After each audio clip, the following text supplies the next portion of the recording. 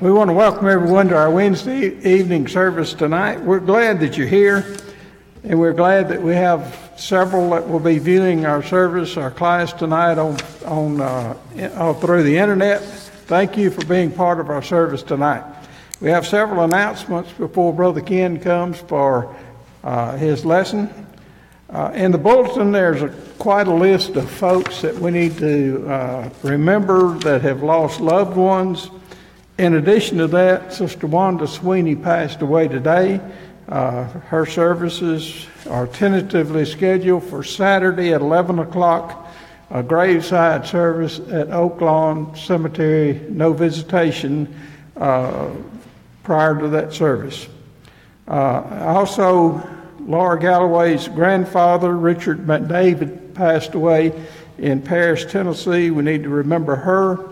And we just found out a few minutes ago that Beatrice Barron had a stroke, and she's waiting transfer to Tupelo. The food pantry item for this week will be canned fruit. The food pantry and clothes closet will be open tomorrow at 9 o'clock. If you're planning on participating in the last leaders, there's forms in the foyer. Please pick those up and turn them in by this coming Sunday. There's also a place to check on the Christian Woman subscriptions. That's time to renew those subscriptions, so please check the table out there for that. Again, this year we will be having, if you'd like to make a donation to one of the ministries of the church here, it could be in honor of or in memory of a loved one. There are forms in the foyer. Please pick those up and turn them back into the office by December the 16th if you'd like to participate in that.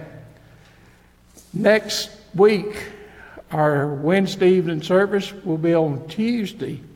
We'll have our Thanksgiving devotional, and all the classes will meet here in the auditorium. That's next week on Tuesday. Also, the Golden Circle will be traveling to Corinth to Cracker Barrel for breakfast on Monday. They'll leave from the annex at 8:15. That's all of our announcements. Brother Ken's coming to conduct our class.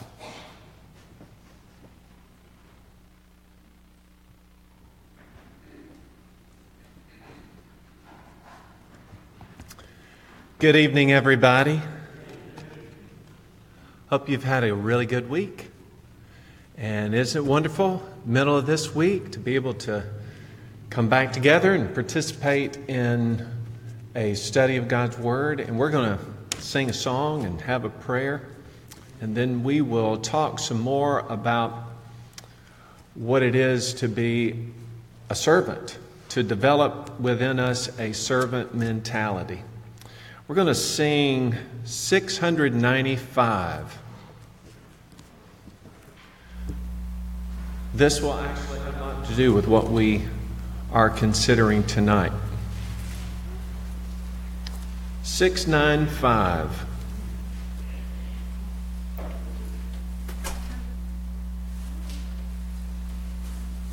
I have a handout for you for tonight. It's actually a questionnaire. I was going to tell you it's an exam of everything we've covered so far, but I didn't want anybody falling out in the pew. So it is a questionnaire, and we're going to be going through that tonight. We'll work on that as part of our lesson. But I need a couple or three volunteers to pass them out. They're right here on the front. If you'll get those while we're singing and get those distributed, I really appreciate that. 695.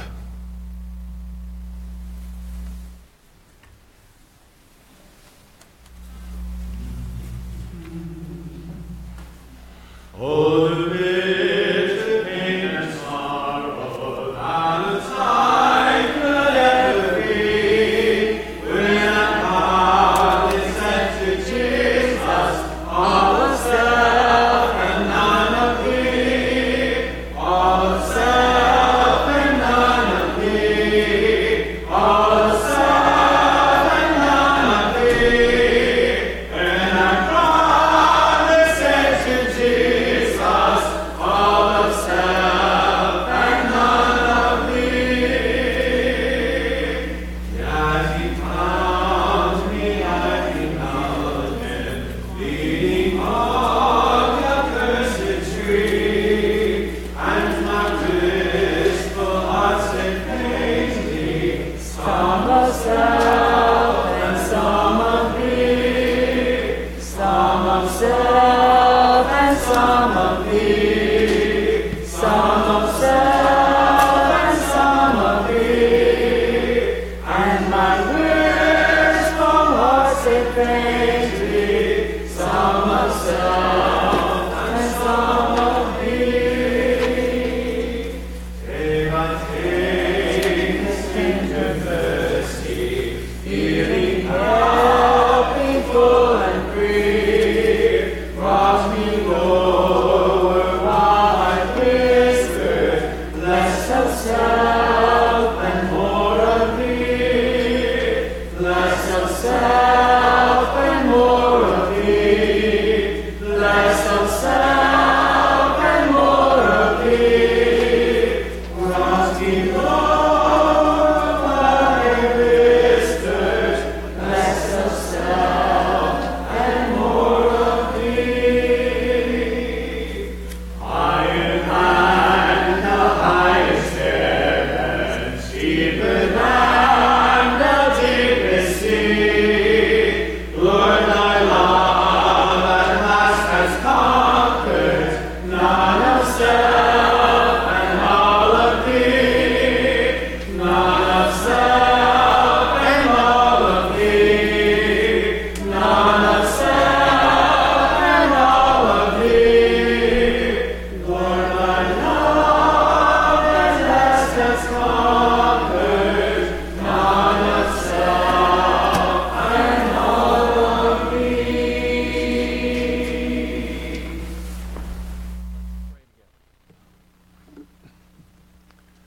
Our Father in heaven, we thank you for the blessing of today, for the extension of our lives. We thank you, Father, for yet another opportunity to gather together, to be in fellowship with one another, to sing songs that praise you and remind us of how special our relationship is with you. And as we sang this song, to be reminded of what we've gone through or are going through, in emptying ourselves and focusing ourselves with great intention on you. And Father, I want so much for us just to, without any hesitation, to relinquish our own will and make your will our will. I pray, Father, for those who are suffering in this congregation. Some are very sick. Some are recovering from injuries or surgery. Some are in nursing homes. And some just don't feel well or are spiritually troubled. Lord, for all of these who have any kind of deficit, we sympathize with them because they're part of us, but we're asking you, Father, that you'll bring about recovery in them. And for those who are back with us, despite maybe some continued difficulties, I'm so thankful for the encouragement that they give as they persevere and walk among us. I pray for those who are grieved this very hour. I pray for their comfort. I ask, Father, that you will be with us tonight as we talk more about being a servant of yours. Help us, Father, to develop a servant mentality, have our minds changed, and to have a heart of service, to be sensitive to those who are around us, and to automatically act on the behalf of others.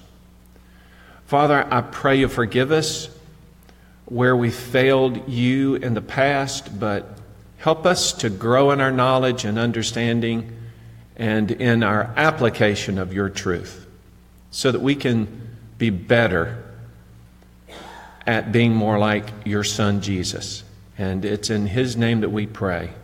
Amen. In corporate America, there has kind of been a shift to actually what we're trying to talk about here in our series. And that is to a kind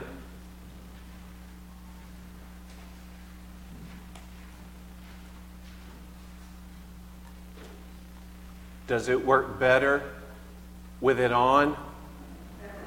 That's what that green light's all about right there. Okay, so today there is in corporate America the very thing that we're striving to have.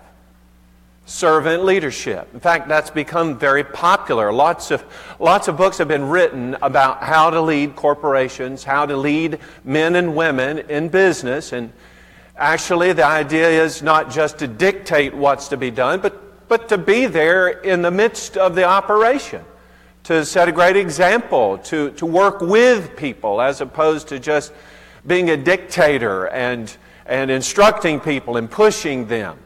The idea is that while you are the leader, yet at the same time, you're looking to work with your group and you're looking to support them in the work that they do.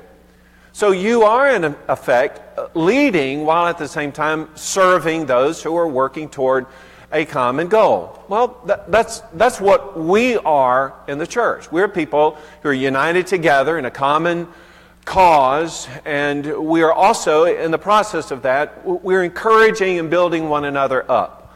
We look for leadership that's there to serve, and Jesus' own principle of exalting that which has humbled itself, it ought to be evident to us continually.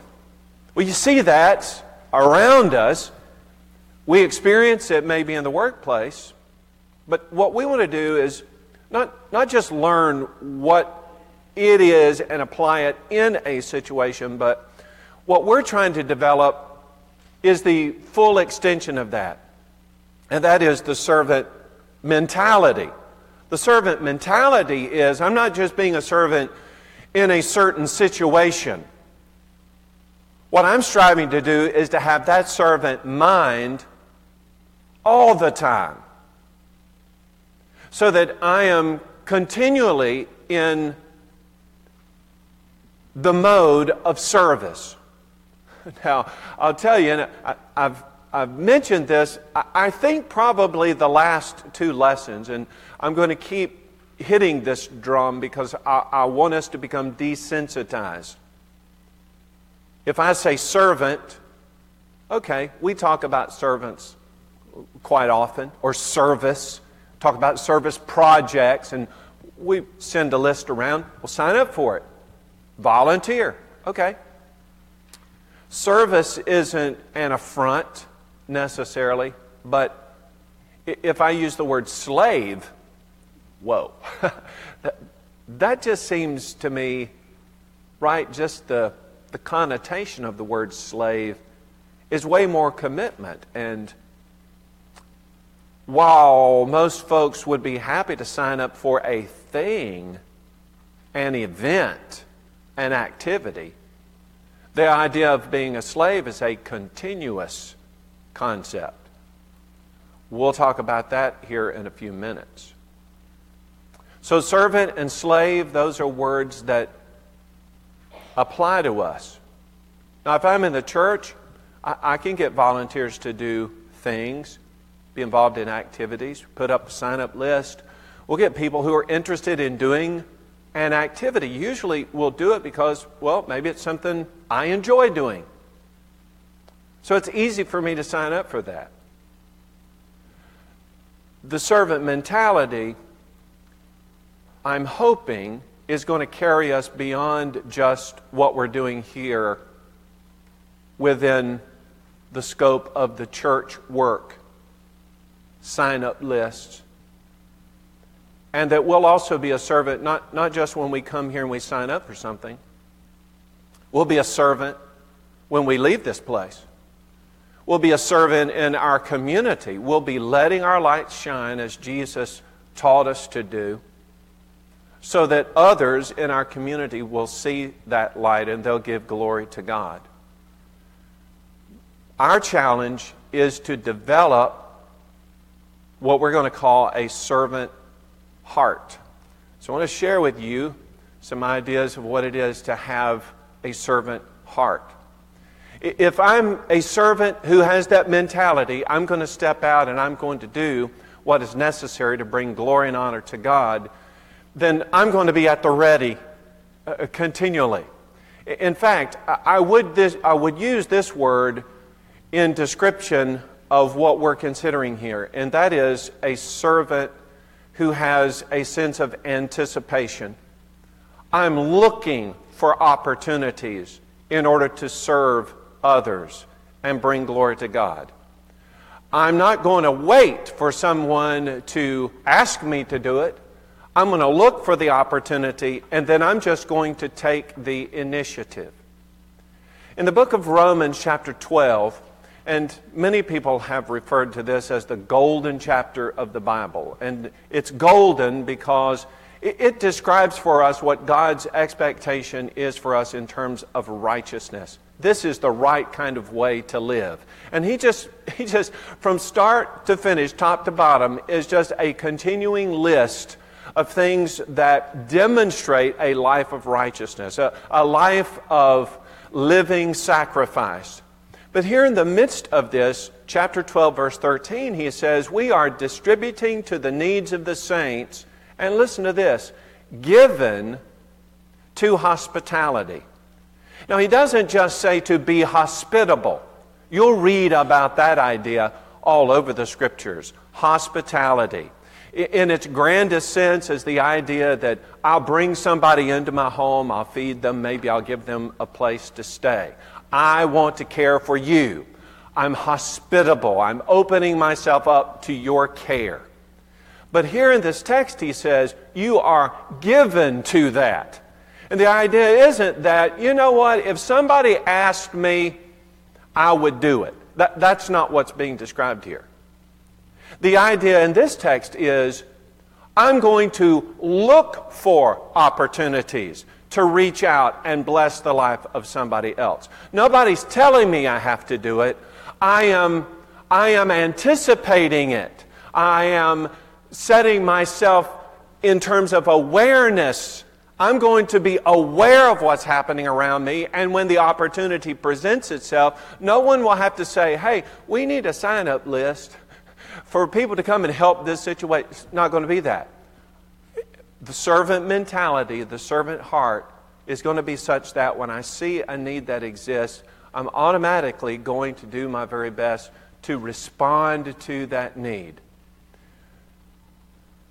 It helps, I think, really in any subject that we would talk about, but especially this one.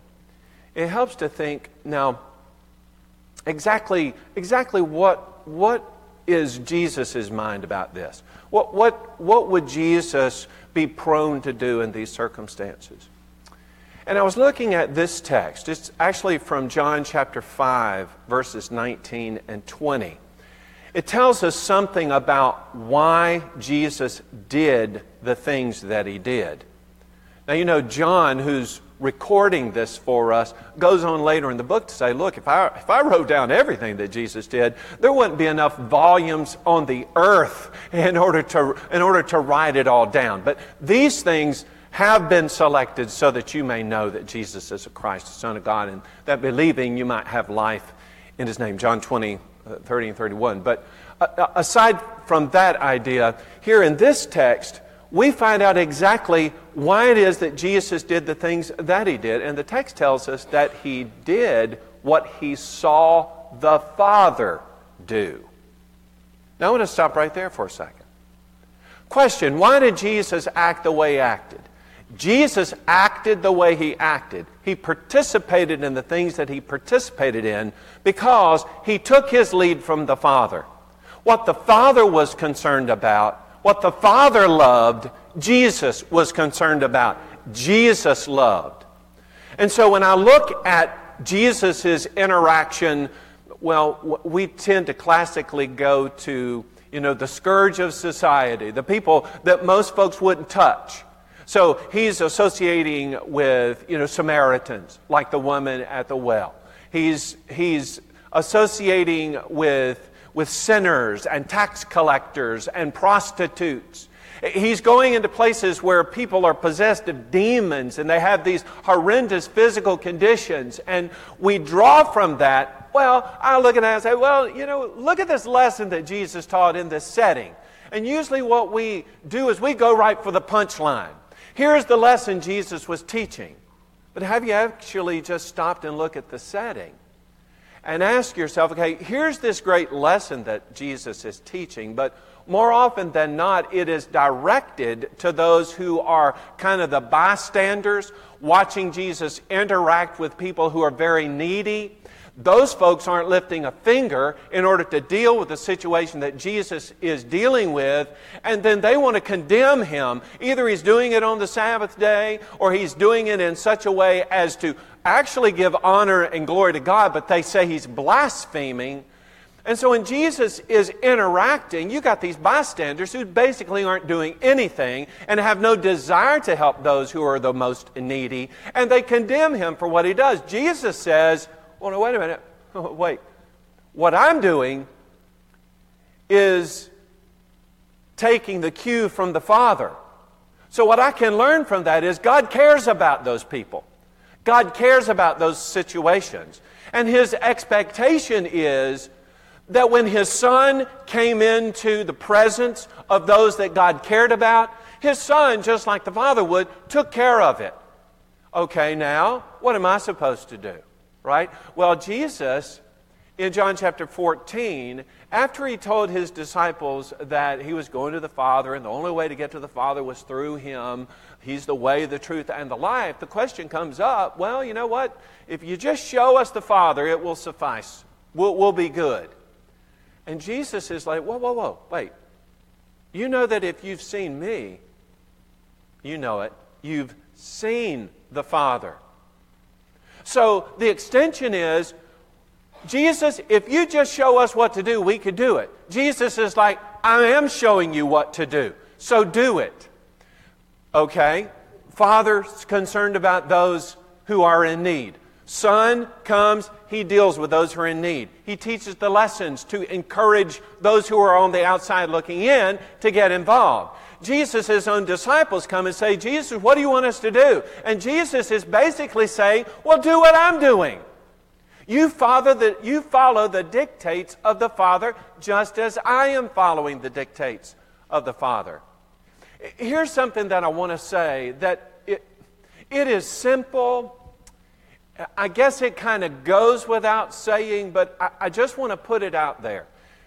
You'll think it's kind of a duh moment, but listen, I'm afraid sometimes we don't get it. I want to say I'm a servant of Jesus Christ, because that matches what the Scriptures call me to do. But here's the thing about being a servant. Don't miss this, because this is important. Servants have a heart for service. That is, servants want to serve. That's what they live for. It is not something that describes me. You say, well, he's a servant in terms of an action that they did. It's not that. It is something that doesn't describe me. It's something that is supposed to define me. That's not something I do serve. That's what I am. That's the idea of a servant heart. I am a servant. I don't just do service. I am a servant. In Romans chapter 12, again, at verses 6 and following, having then gifts differing according to the grace that is given to us, let us use them. If prophecy, let us prophesy in proportion to our faith. Or ministry, let us use it in our ministry. He who teaches in teaching. He who exhorts in exhortation. He who gives with liberality. He who leads with diligence. He who shows mercy with cheerfulness. Let me boil that all down. He could have continued that list on and on and on and on. In fact, this would be a fun exercise. Just think of the one thing that you think you are. What are you? Well, what is the capability that you have? You say, well, Ken, I am most interested in, and then fill in the blank. Or Ken, here's the one thing that most people say about me. Fill in the blank right there. Now, take that which you specialize in and use it to the glory of God. Would that not be the easiest thing in the world to do? Nod your head this way. Of course it is. If I'm a teacher, and I know we have a lot of professionally trained teachers. And I've heard teachers say this, and if you've said it, I promise you, I haven't heard anybody here say it. So if you have said it, you didn't say it in my presence. So right now, peace, okay? But I have had teachers say in my presence, yeah, I have a master's degree in teaching, instruction. I plan to do this and that and the other thing about advancing my career. I have all of these professional development hours, on and on and on and on and on. But I teach those kids every day. And so when I come to the church building, well, like Sunday morning, don't I deserve a day off? I can't teach those kids. Or Wednesday night, I've been working all day teaching. I'm not going to... Whoa. I'm thinking, wait a minute. If you are professionally taught how to teach children, and you even specialize in an age group, let's ask the big elephant in the room kind of question. Who you think empowered you to be able to do that? Who do you think it is that made possible for you to go to school and learn all these valuable things? Listen, if you can make a living out of that, great. I think that's wonderful. But if you are highly skilled in those areas, doesn't it make sense that God would expect you to use those skills in order to train up His children? People that are professional singers, like, well, I'm not going to sing during the worship because I might stray my... Wait, what? If that is a capability that you have, wouldn't you put that to use? I think the answer is an unqualified amen, yes, of course. However, for some reason, the whole sense is, well, that's mine. And so since that's mine, or that capability, or that training, or whatever, then somehow or other, I'm not obligated to use those things. I just, peace, but I don't think that's true. I think if God has blessed us, then He has made an investment in us. And here's the thing about God and His investments. He expects a return on that investment. So if I'm taking what God's given me and I'm great at it and I'm just burying it and putting it in the ground, well, you know how that story goes. I don't have to remind you of that. Okay, so we're thinking about the heart. If I have the heart for it, then can you tell me a little bit about the way of the servant? Like, if I have the heart, now what? You know, what to do now? Well, let's think about servant for just a minute. Like, there are a couple of terms in the New Testament scriptures that cover this idea of servant or slave. One is doulos. That's probably the most common that's not associated with offices in the church. Doulos. That is, and I'm going to use that word we don't like to use, it's a bond slave. Now, I'm using that emphasis on slave because I want us to clearly understand. I'm not just serving according to my own whim here. If I'm a slave, that means I'm committed. 100%. A master has bought my services, and he is in expectation that I'm going to serve him as he desires. So I am a bond slave. A bond slave means I'm not slave just for a certain amount of time. I am a slave bound to my master for the rest of my life. I've also heard this before. Yeah, you know what? I've taught those kids for 30 years. I'm retired because I'm going to let those younger ones come on. I think it's great to let the younger ones come on, but when do we retire? Thank you, Jim. When we die, that's our retirement policy. Somebody, people say, well, what kind of retirement do you have, kid? And I say, well, when I die, I'm going to heaven. That's my retirement. They say, well, no, be serious. And I am being serious. I have the expectation, as long as I'm physically capable or mentally capable, you understand, I'm going to keep doing it until I retire. My retirement into eternal reward is my expectation. So if I'm a bond slave, that means I'm bound to the whims of my master for as long as I live. Have you read this text from 1 Corinthians chapter 6, verse 20? You, Christian, were bought at a price. Therefore, glorify your Father in your body and in your spirit, which are God's. You're going to glorify God in your body and in your spirit. Whose are they? They're God's. Why are they God's? Well, because He bought me. If I had my sins washed away, I have been bought with the blood of Jesus Christ. Since I've been bought, well, how much of me was bought? All of it, the whole package.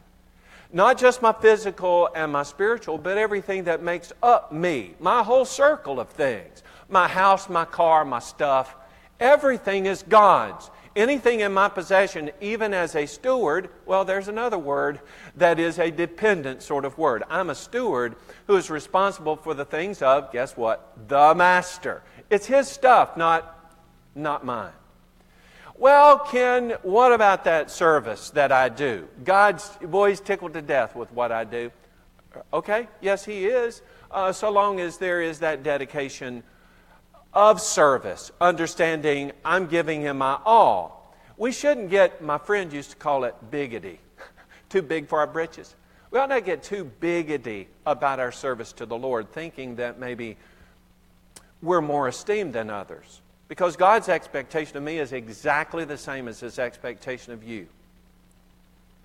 That is, He expects it all. Now, people's talent levels and resources vary.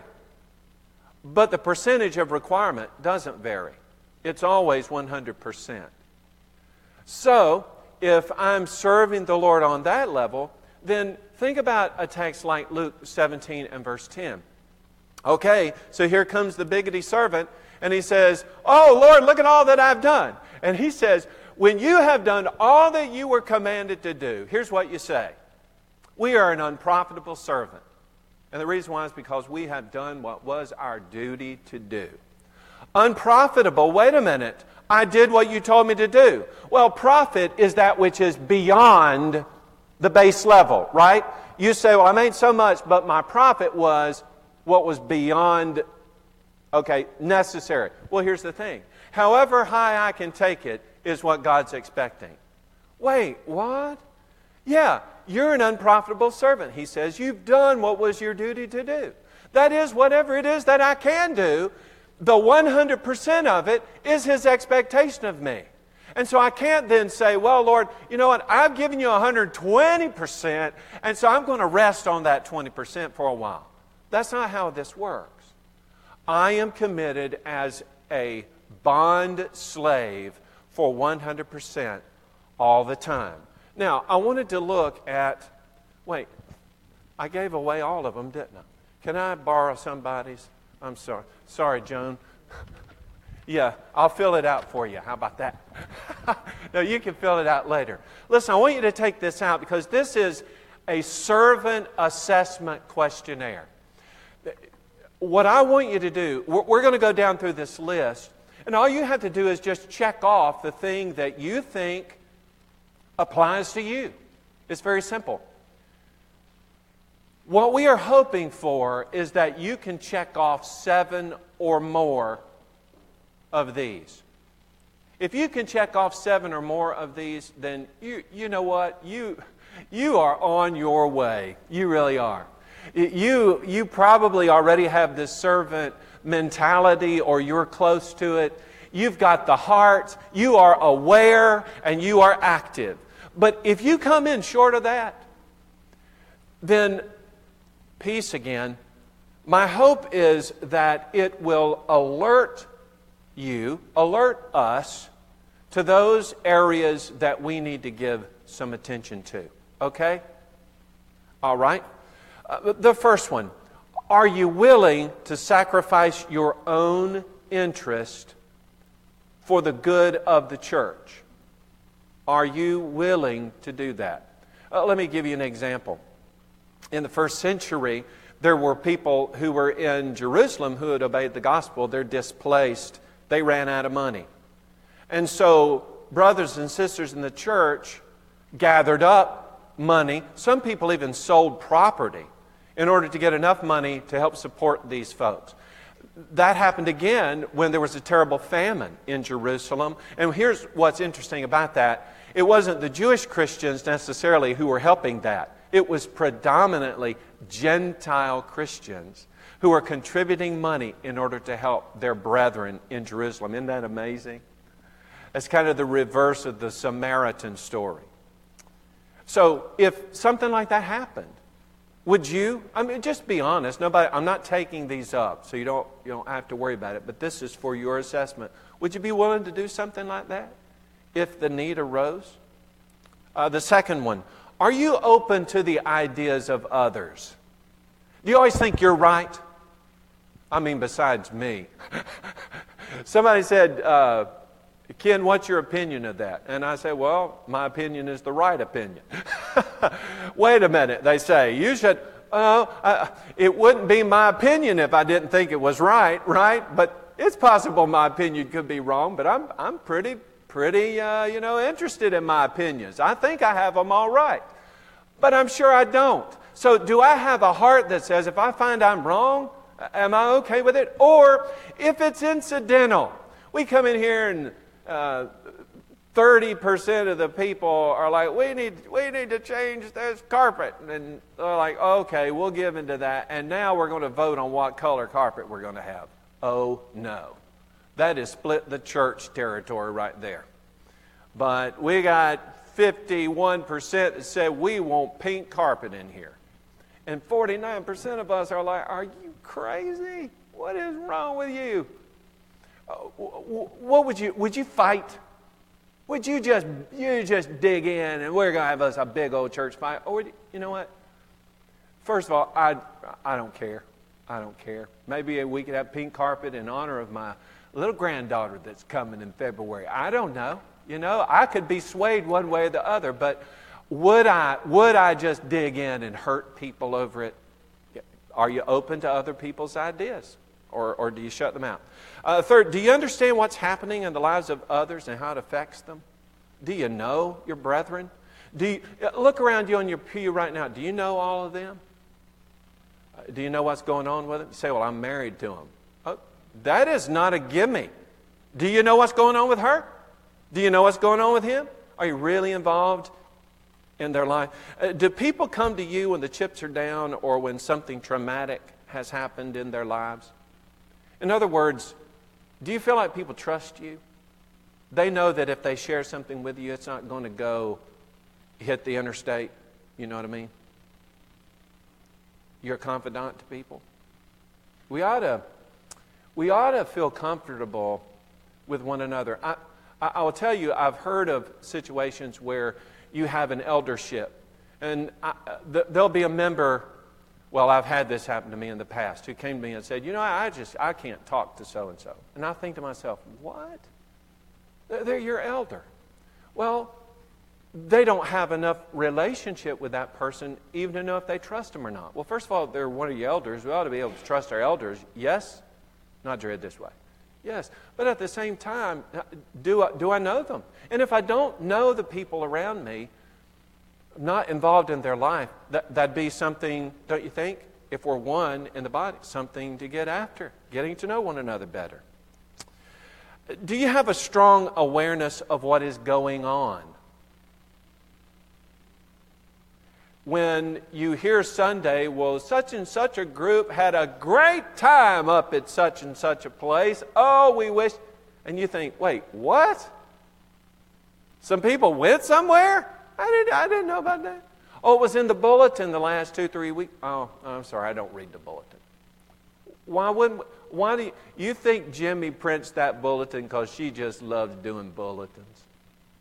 If any of you have ever been a church secretary, you know that is laughable. And the pain that sometimes is a repercussion as a result of what goes in a bulletin. You know that you used too many commas in a sentence last week?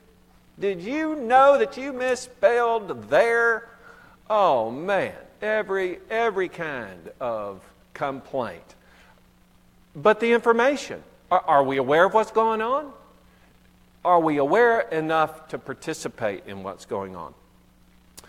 Do you sense that others follow your requests because they want to, as opposed to because they have to?